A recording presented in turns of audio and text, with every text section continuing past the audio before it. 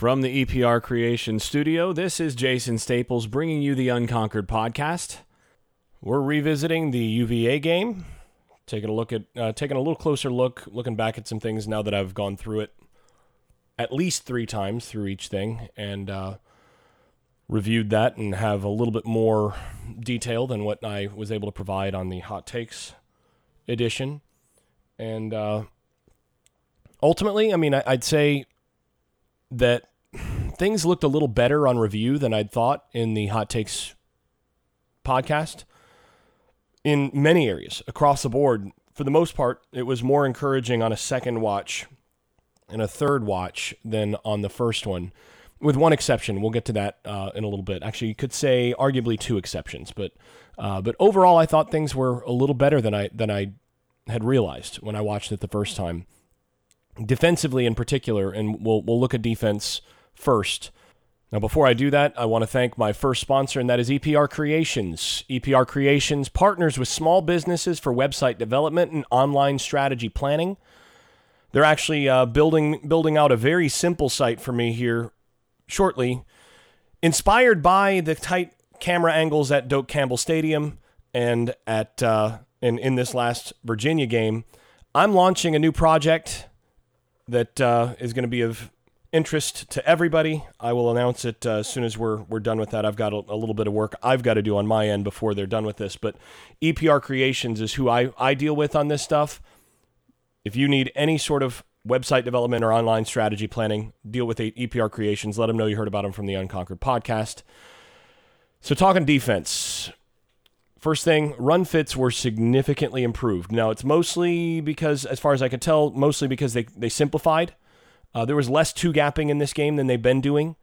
And two-gapping makes things a little bit muddier for the linebackers. In particular, you have to make the defensive lineman right, because the defensive lineman's going to be turned one way or another at different points, and you have to make sure that if he gets pushed out of that gap, you're in it. And so when you play one gap, you can trigger downhill quicker, because when you're playing two gap, as I talked about previously, you're not supposed to trigger that quickly. But they were able to get downhill and do a little better in the run fits, both on the defensive line and on the in the linebacker position. The linebackers still had a rough game. I thought this was actually Lars Woodby's worst game of the 3. He's still the best. He's still been the best backer they've had, but when you're not getting good performance from that position, and I still think it's because they're poorly coached at that position, it is what it is. But you can't blame all those kids for those mistakes. Now, there were a few busts, and it looked like the backers were properly triggering downhill when they weren't, because, for example, there's one play where they're playing quarters in the back end, and then you see 2 backers blitz, and it's very clearly a mistake, because one of the backers shouldn't have blitzed, and it's got to be the front side backer who's on the side of the running back. He's got to be responsible for that back and responsible for curl flat and all of that in that coverage, because it's unsound otherwise. And as it turns out, that backer went as well. It's a missed check or a missed call there, and that's on him. And it turns out that backer then got out of position, wound up running behind the ball carrier that couldn't catch him in time, and sort of falls off his back and right into one of Florida State's most important defensive players' lower end. And now Josh Kaindoh is out for the season, which is really unfortunate, because going back and looking at that, Josh Kaindoh played some really good football in this game. This was one of the best performances that he was putting on, one of his best games in a Florida State uniform. And then he's asked to play in space. Linebacker misses his assignment, and then winds up running behind the play, as often is the case with that particular backer. And well, he made the best tackle of his career, unfortunately, into the lower half of Kaindoh. So yeah, that loss of Josh Kaindoh is really, really going to impact Florida State's defensive capacity as the year goes on, because he really was coming on, and if this defense was going to turn the corner, a lot of it was going to have to be because Kaindoh was starting to really do some things on the defensive line and was becoming a handful for offensive tackles. And now that's not an option. 11 played pretty well when 13 wasn't out there. I mean, I thought J-Rob was okay, but and he continues to at different points flash, but he's not as consistent, particularly in his run fits and his ability to stop the run. He doesn't use his length well enough, and it hurts not to have your most talented edge guy, especially when you're real thin at edge. So yeah, I thought Durden played better in this game than I thought on the first watch. He flashes, and he's flashed in each game, particularly in key pass rush situations. He really does a good job at times in that, but he's been inconsistent in run fits and has been washed and in the wrong gap way too often. And he still had a few of those in this game, but for the most part, he was better in this game, and I thought overall played pretty well. Couple costly missed assignments in his gap responsibility. There's one in particular on Virginia's last drive where they had about a 13, 14-yard run, and that was straight up Durden's gap. He's got to make sure he fills the A gap there, and he ended up getting pushed out of it, and can't let that happen. And he actually spun out of it. And that's something that is a no-no. Odell coaches his defensive tackles never to spin against the run, and that's why, because it opens up a big seam. I still think 5 needs to sit. 42 has looked good every time he's come on the field. He looked good in the spring, and I just wonder, what are you getting from 5 that you can't get from 42 right now, given all the missed assignments, given all the sloppy play there. 42 comes on the field. Every time 42 comes on the field, by the way, it's a blitz. He's blitzing, which tells you that they really think he's got a good feel for it as a blitzer. But every time he comes on the field, he blitzes and then he goes off the field again. And he needs to get more time along with 56. And as they play more spread teams from here on out, you're going to see a lot more of 56 just because of the matchups there anyway. And we'll see how 5 responds to that. This week it did become obvious. I'd gotten a text on Sunday that it was happening, but the text literally said, "Don't tell anyone that this is happening." So I had to sit on it. And then Monday, it was obvious based on who they were working with, but ultimately this is the right move. And that is that Lars Woodby and Leonard Warner are switching spots. And that is exactly what needed to happen before the Virginia game, at least. It was becoming clear that it really wasn't working with those two guys in their respective spots. And in my film session, my film breakdown on Patreon, in my film breakdown there for the ULM game, I repeatedly highlighted that 35 was not quite in the right position. There were a number of places where he either got nosy and lost contain, or something wasn't quite right. And a lot of people will present this as, well, Lars Woodby should never have been inside. And listen, the kid didn't want to play inside. I mean, that's not where he feels most comfortable, but he was willing to do it, and he was the best inside backer they had.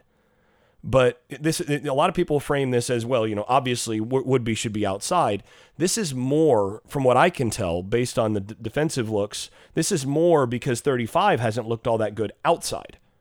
So ultimately, you're putting 6 outside where obviously we know he can play, but he also was, like I said, the best guy on the inside that they had. You're putting him outside in order to be able to move 35 inside where he can be one of your better guys, where he can be a thumper inside and still have some coverage capacity and all of that. He becomes a good player, again, putting him on the inside where, honestly, over the last couple of games, you look at the Virginia game and you look at the ULM game in particular, 35 didn't look real good outside, and there were times where he was taken advantage of in coverage and in space, and you've got to have somebody in this defense that can cover there a little bit, and ultimately putting 6 there, especially against the spread teams that they're going to see, that alleviates that. And with Jim Leavitt basically taking over how the defense is going to run, a little more on that later, Leavitt's version of the 3-4 has typically had one of those backers be more of a rover. It's almost a 3-3 look. And yeah, that guy's going to come up on the line of scrimmage at times. He's going to blitz. He's going to do different things.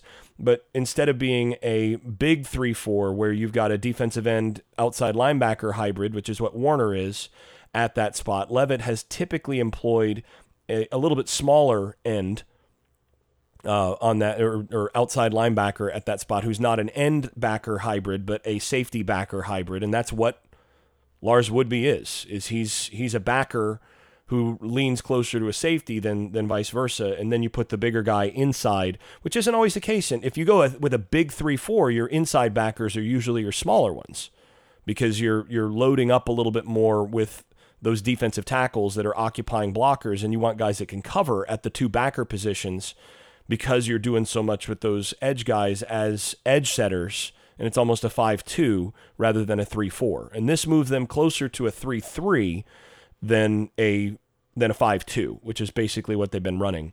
And I'll be honest, Florida State, I think it's pretty clear that they just haven't been. It's not a place where you typically run a 5-2 Okie type front very well. I mean, you look at what they did in 2013, and Jimbo Fisher wanted to go to the 5-2 type personnel, the big Okie personnel, and do that, and it was disastrous early in the year with Boston College nearly beating that team. And then they transitioned to a 4-2-5. They moved one of the backers outside into that defensive end spot. So instead of having Christian Jones on the inside, you remember, they moved him to defensive end to the outside. This is a similar move. And they put him down, and they went to a 4-2-5 instead of a 5-2, basically, as the base. And then they shut everybody down. And you wonder what's going to happen with this particular move. I mean, are you going to see a massive change immediately just because of moving a couple guys and changing up a little bit of what you're doing personnel-wise? And I think that's entirely possible, because what you've got is you've got to find a way to have consistent run fits on the interior, which has been a bit of an issue. And more concerning has been their inability to stop the short passing game and to get aggressive in the passing game. And ultimately, this might allow them to do both. So by getting Lars Woodby up in there and letting him be a little bit more of a rover, sort of a third safety on the field in that role, now you can do some things coverage-wise that you couldn't before. And maybe you can get a little bit more aggressive, which is really what they need to do. I mean, they need to attack more in the secondary. They need to press. They need to force teams. If you're going to beat us, you're going to beat us over top. And I mean, again, if you have great talent in the secondary, and they really believe they do, if you've got all that great talent in the secondary, why are you having those safeties play with so much cushion against those inside slots, against those tight ends and so on? There were a number of times against Virginia where the tight end, or, they'd go bunch and they'd run a spacing concept or something, and you'd see somebody come off the ball, run 7 yards and turn, and there'd be nobody within 5 yards of him. There'd be a backer a little bit over, not matching up, or there'd be, he'd be in the hole between the backers, and one backer would have to have the guy, it's a spacing concept. So the one backer has to have the curl, one backer has to have the hank, and then you've got maybe somebody on the other side that's coming in to do something. So that backer actually has to get rid of the hank, which is an over the ball, like 6 yards over the ball hook. So one backer gets out of it. That means the safety has to come up hard, but those safeties are staying back because they're terrified of getting beat. And at some point you have to drum into your secondary, and it appears to me that they've gotten it drummed into their heads that they don't want to get them. They don't want, you better not get beat deep. Do the opposite. You say, if you get beat, it better be deep. And I know that sounds ridiculous, but with the offensive system that they're running, you want as many possessions as you can get to get your rhythm and to force the defense to have to defend that tempo and that pace all game. 11 possessions is just not going to do it. You got to get the ball back to your offense. And, Taggart leaned into what a lot of people outside have been saying about, they need to get more time of possession. The defense is getting tired and so on. And Taggart leaned into that. And, even Briles sort of took one for the team a little bit and talking about, we need to get more time of possession. And Briles sort of pivoted a little bit and said, we just need to get first downs. Well, that's going to do it as far as getting time of possession. And that basically means that Briles is basically saying, we're not going to slow down. The way to get time of possession is to be more efficient. And he's right about that. But ultimately, the time of possession issue is a non-issue. Time of possession has zero correlation. Actually, depending on the year, it often has a negative correlation with the team that actually wins the game. There's no correlation, no statistically significant correlation between winning time of possession, even by a lot, and winning the game. It doesn't matter.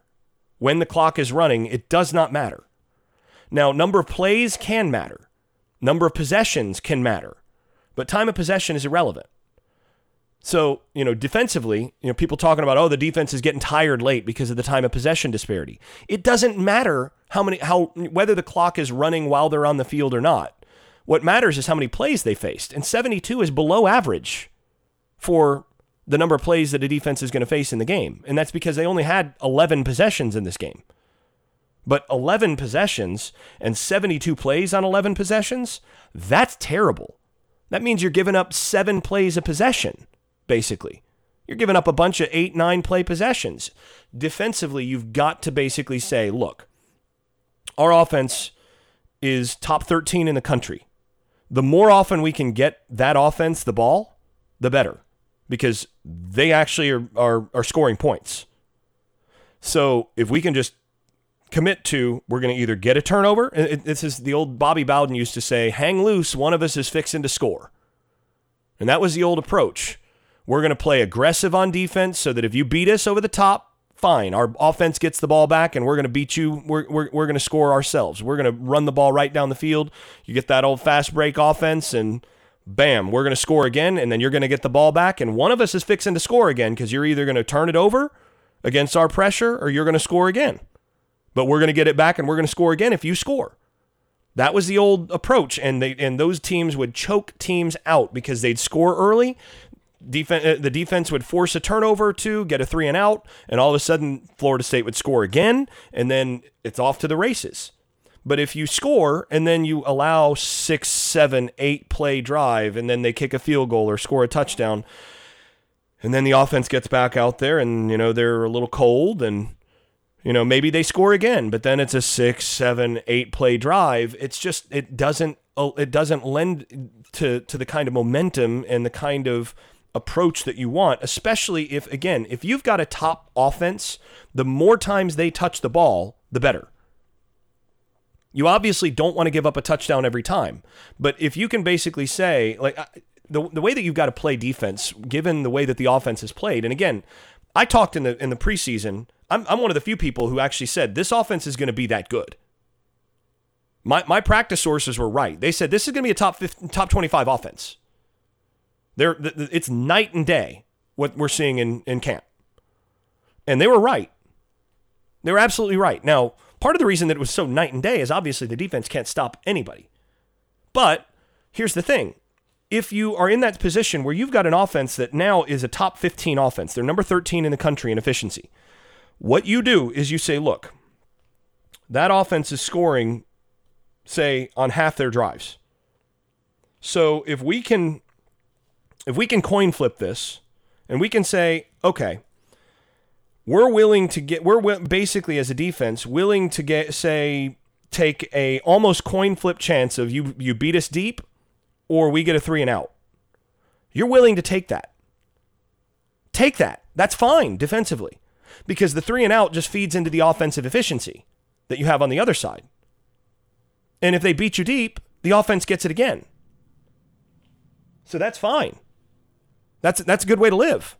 You can survive that way.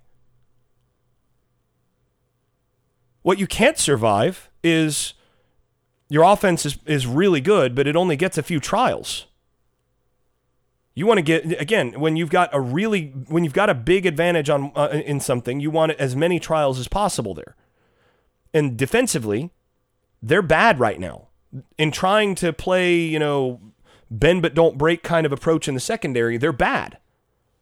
Not only are they giving up scores on basically half their possessions already, but they're letting the offense sit cold and get fewer possessions to potentially score even more than that. So what you do is you say, well, if we're giving up half the scores on half of our drives anyway, let's go ahead and make sure that we do something great on those other drives. And maybe we can, by attacking and forcing a bad thrower, a limited thrower to make downfield throws, maybe, just maybe, we can take that scoring rate per drive down to like 30 or 40%. And we're getting the ball to our offense even more, and the offense isn't going to get less efficient. That offense is efficient, so you let them keep doing their thing. That's how they need to do this, and they just have not done that.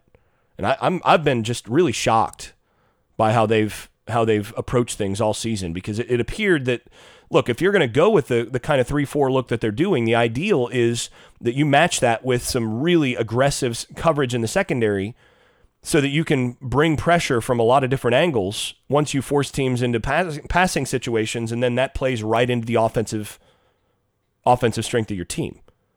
That's what you want. But they haven't done it. And that's what I really expected them to do, and they haven't done it. That's what they should have done. And the other thing is that they are really poor in terms of their zone communication and technique. I mean, the most obvious play on that is the wheel route that Virginia scored on late. That's a corner's route. They're in quarters coverage. It's your base coverage. And the corner chases the outside receiver into the safety's responsibility, which leaves the wheel route from the running back wide open because the corner is expected to be there. That's his zone. And there's got to be some communication there. You pass off the one guy to the safety, and now you're just sitting in that zone. That should be an interception if he throws that. But consistently, you see this. Crossers, switch routes, all these concepts, guys are running with them too long. They don't pass them off properly, and then that opens up other problems. Do your job. Communicate. And here's my question is, when man beaters beat your zone coverage, what's the benefit of playing the zone coverage then? Because a crossing route, a switch route is where you have an outside wide receiver come to the inside and the inside receiver comes to the outside. So you'll get something like, the post wheel combination. That's a switch, right? You get switch concepts and that sort of thing. And those are designed to beat man coverage, because it causes problems for teams that you have defenders crossing over each other. It turns into rub routes and things like that. But when man beaters are beating your zone, well, then what? What's the point of playing zone? And it's not that they shouldn't play zone. You got to teach it better, and you got to hold guys accountable for not running it correctly. Now, I do think that again, the improvement against the run is a very encouraging thing. And the fact that they have so much talent in the secondary says that they can get better in terms of the rest. But you've got to do a better job with that. It's just, that's the way it is. Before we turn over to the offensive side, I do want to thank my second sponsor, and that is Garage Makeovers, the top-rated garage remodeling company in South Florida. According to both HomeAdvisor and Angie's List, if you have any needs in South Florida for garage remodeling or anything of the sort, give Nathan at Garage Makeovers a call. Let him know you need some storage or organizational work or any sort of garage makeover work. Let him know you heard about him from the Unconquered podcast. They do the best job in South Florida. You'll be really pleased with your garage, and everybody around you is going to envy your garage. All right, offensively. First and foremost, the offensive line played worse in this game than I thought they did on a first watch. Actually, I'm going to shift gears. I'm going to start a little bit more with Blackman. So first of all, Blackman did not play well overall in this game. He had way too many easy misses. He missed a lot of bunnies. You got to hit those short throws early in the game. You have to. You got to hit when you're asked to throw hitches. You got to hit the hitch. When you're asked to throw that routine play to Trey McKitty, you got to hit it. The screen to Pokey Wilson on the last drive. If he gets that ball out on time instead of catching it and then setting his feet, and he took so long to get that ball off, and then he threw it inaccurately and forced Wilson to jump for it. If he gets that ball out quickly and accurately, it's 8 yards and out of bounds. No problem. Instead, Pokey has to jump. Then he ends up, because he has to, that wastes a half a second, that he ends up having to make a move and then instead of just cutting his losses and going out of bounds, which he should have done, He foolishly stayed in bounds, and the combination of the bad throw and then Pokey trying to make a play cost him a timeout. And do you think that timeout might have come in handy? That probably cost him the game. And again, make an accurate throw there, and it's a non-issue. Obviously, the miss to Terry cost him the chance. That cost him a tie. And what I keep seeing from Blackmon is that mechanics are really the problem here. And I noted some of this in the film breakdown, in the video stuff. But ultimately, my view on this is that Blackmon's mechanics, his throwing mechanics, have gotten worse. They're worse this year than they were last year. And they were worse last year than they were as a freshman. And honestly, I think a lot of that boils down to his mechanics have gotten worse every year he's been removed from Jimbo Fisher. And say what you want about Fisher, the dude can coach quarterbacks. And listen, I know quarterbacks. I've worked as a private quarterback tutor. I've spent my time. I've spent a lot of time learning about the basic biomechanics of the throwing motion, all of these things, and I've learned from some of the best with this. And Jimbo Fisher knows throwing mechanics, knows how to teach it, knows how to improve a guy's motion, knows how to keep a guy's motion the way that it should be, and to do it within variation to work so that he's not forcing everybody into a particular mold. But there are certain fundamentals that just are going to keep you more accurate. And a couple of those that you can see right away with Blackmon that are not there right now. Number one, look at his back foot. When you go to throw, you want your back foot. It's like a golf swing.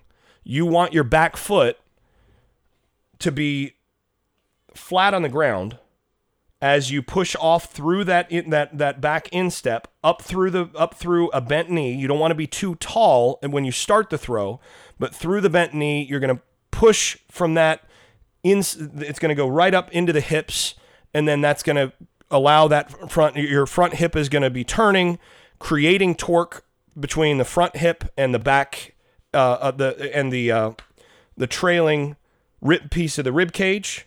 So you're creating that tension in the core, and then that goes all the way up through the shoulder. And then as that body opens, as that hip opens, you're transferring that weight from that flat back foot up through the body.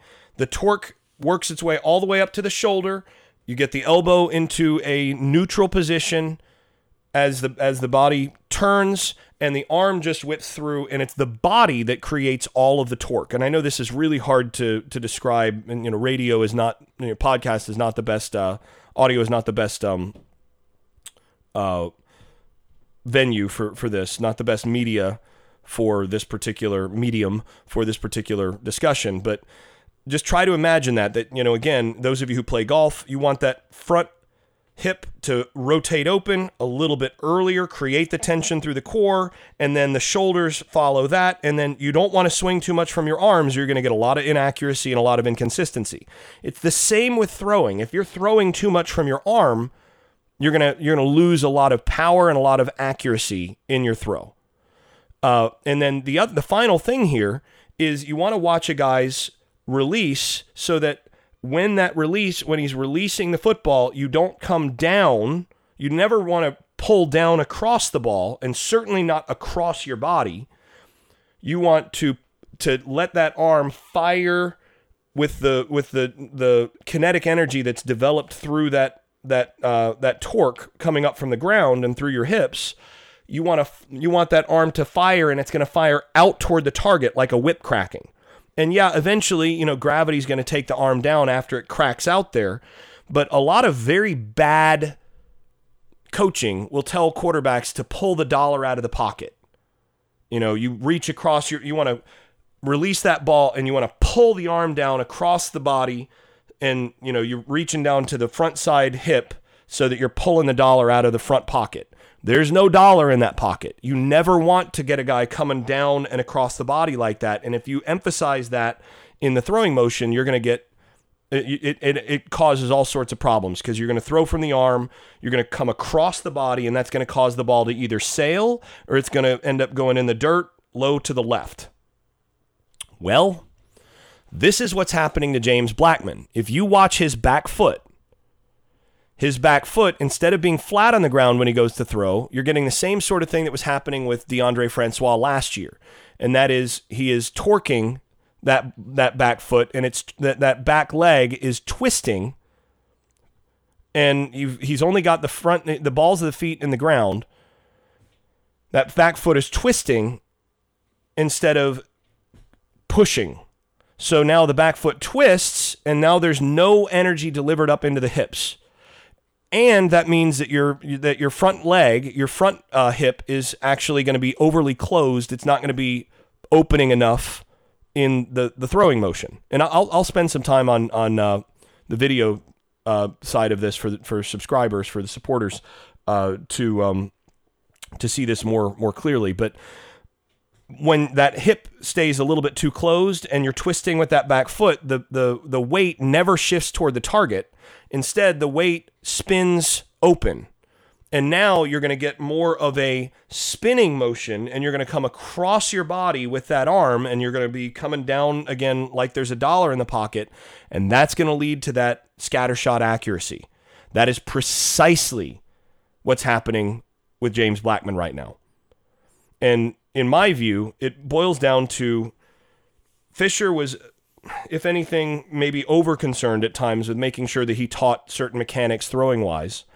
There are different philosophies about this with college coaches, and I've spent a lot of time with a lot of college quarterback coaches and picking their brains on how do you coach it. And a lot of coaches basically say, well, in my view, once you get to a certain age, you can't really coach the throwing motion. It's innate. And if a guy doesn't have, I don't really worry about coaching above the waist, say. And Walt Bell was one of these guys. Walt was one of those guys who said, I coach, I try to get good footwork in the pocket, and that's about it. That's all you really can do because the guy, is a thrower or he's not. And then you get guys, Phil Longo, the quarterback's coach and offense coordinator in North Carolina, I asked him, what do you do in terms of, training? Are you a footwork guy in terms of really working on establishing platform, or do you work on release or whatever? And he said, I don't really work throwing drills at all on this stuff. I recruit throwers. If you are not an accurate thrower, if you can't make the throws in my offense, then I won't recruit you. But I gotta get a guy that can make the throws in my offense, and then there's not enough time in practice to focus on improving him as a thrower. Really, you just have to make sure that he knows where to go, and that ultimately the footwork is timed up with what you want. And that I haven't spent enough time with Briles in terms of his approach on that specific thing, but looking at the drills that he does and looking at his drill tape and how he coaches his quarterbacks, that seems to be the approach that Kendall Briles takes as well, which is, look, if you want a guy that can if you want a quarterback at the college level, there's not enough time to mess with, coaching each independent throwing mechanic. You got to get a guy that can throw. And generally speaking, that works as long as you recruit a guy that isn't raw.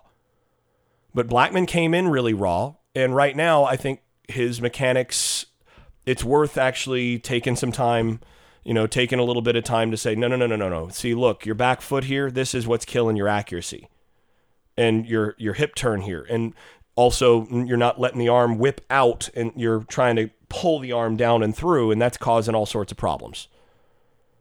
And, this again, I think is what's going on there. That said, all that leads up to, as much as Blackman made some mistakes here and cost the team late with some things, he was better in this game on second watch than I thought he was. Because the offensive line was significantly worse than I thought they were on first watch. There were quite a few untouched rushers in this game. And you didn't notice them as much because danged if Blackman didn't do some Houdini stuff in the pocket. I mean, Ryan Roberts had a rough game in this game. This is by far the worst that Roberts had played. There were at least 2 occasions, I think 3, where he had a one-on-one with a guy he was supposed to block and literally didn't touch him. And that guy, not only did he not touch him, but that guy actually took an inside move and didn't get touched. And Each of those times, Blackmon did not get sacked because he did something in the pocket that is like, wow, all right. And he made a positive play out of each one. So while I'm saying that Blackmon mechanically has a way to go and needs to, there needs to be some improvement there. In some other respects, well, he actually kept them in the game early, with not taking some of those sacks. So, I thought overall he played better in this game than I thought on my first watch because some of the misses were so obvious. But some of the little things that he did in this game were really good. So yeah. Worth talking finally about the final play. Went back and took a close look at it. It's a really clever play. I know why they called it. This must have been a 2-point conversion play or something that they had set up. But they went unbalanced with the left tackle at the right tackle spot, basically at a tight end spot outside the right tackle. And then you're going to take the tight end who's now lined up as the left tackle, and he actually is on a drag. And this is designed to be an RPO for Akers. This is really clever. And, it probably would have worked if not for the fact that Ryan Roberts apparently didn't get the call or something, because everybody else is doing one thing and Roberts pass sets. So he's actually backing up, and it turns out he backs up right into the puller from the other side because you've got a pulling guard from that side, Brady Scott, who's supposed to come up and block one of the edge guys, while Roberts blocks one of the backers, and Bello blocks one of the other edge guys. Instead, by Roberts backing up, not only does he not block his guy, but he keeps Scott from being able to block his guy. So now you've got 2 unblocked players on the edge, and then 75 whiffs. So you got 3 unblocked players on the edge, and now Akers never had a chance. If they get, say, 2 of those 3 guys blocked, Akers might have walked in on that play. If Roberts doesn't pass set, it probably scores. And if it doesn't score with Akers walking in, he's got enough time to sit for a second and hit McKitty, who was coming open on the little drag across. So, that's the way that this should have worked. And it didn't. It was a good call, and they got it off, but the helter-skelter nature of it, because of being at the last second, you wound up with one really bad missed assignment that cost them. I said about as much as I want to say on the tempo stuff. There's been, quite a bit of debate on social media about, when you get the ball back and people keep saying 4 minutes. They didn't get the ball back with 4 minutes left. They got the ball with 5 minutes and 58 seconds. It's 6 minutes.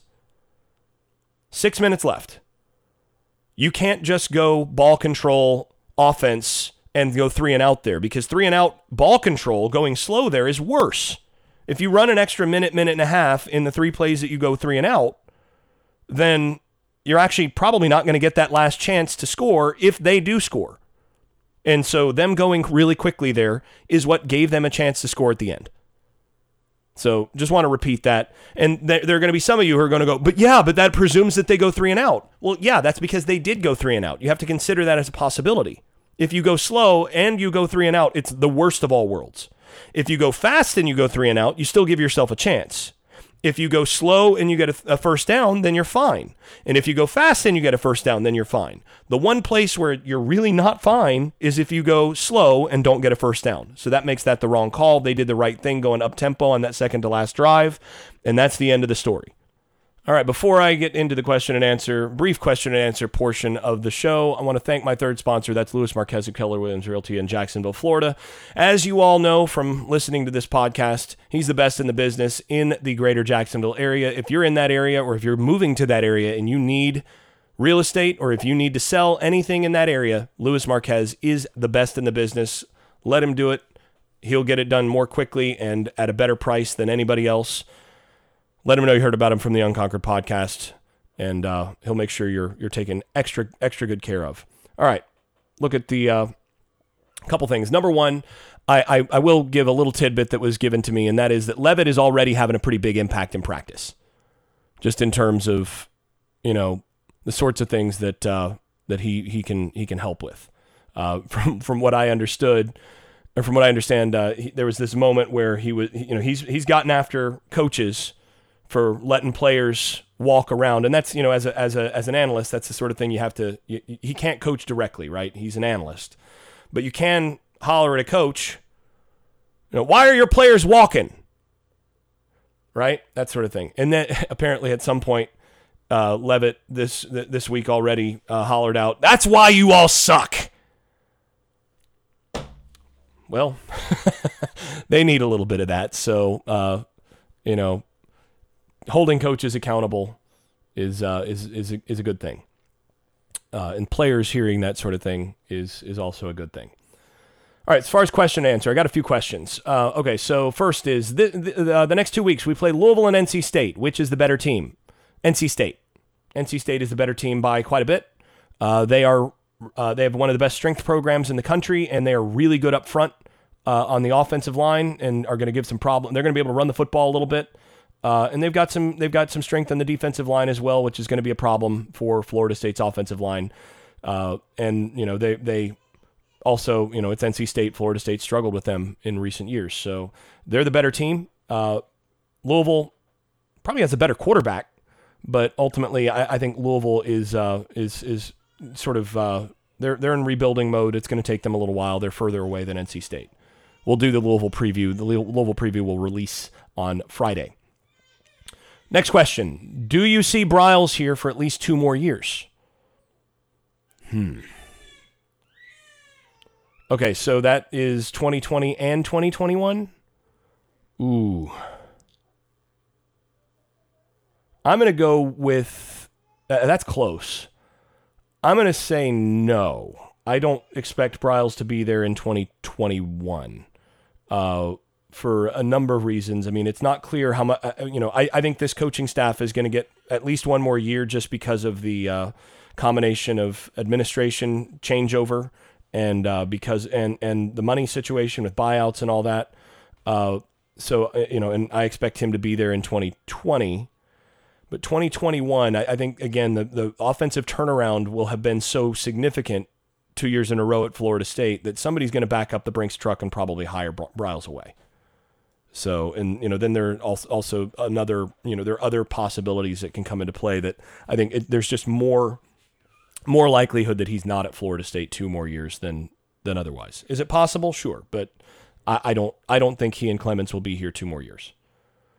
Next, do you think Taggart is feeling the heat already from fans and media about winning? Yes. Next question. It's not even, yeah, obviously. That heat has been communicated to him behind the scenes very clearly.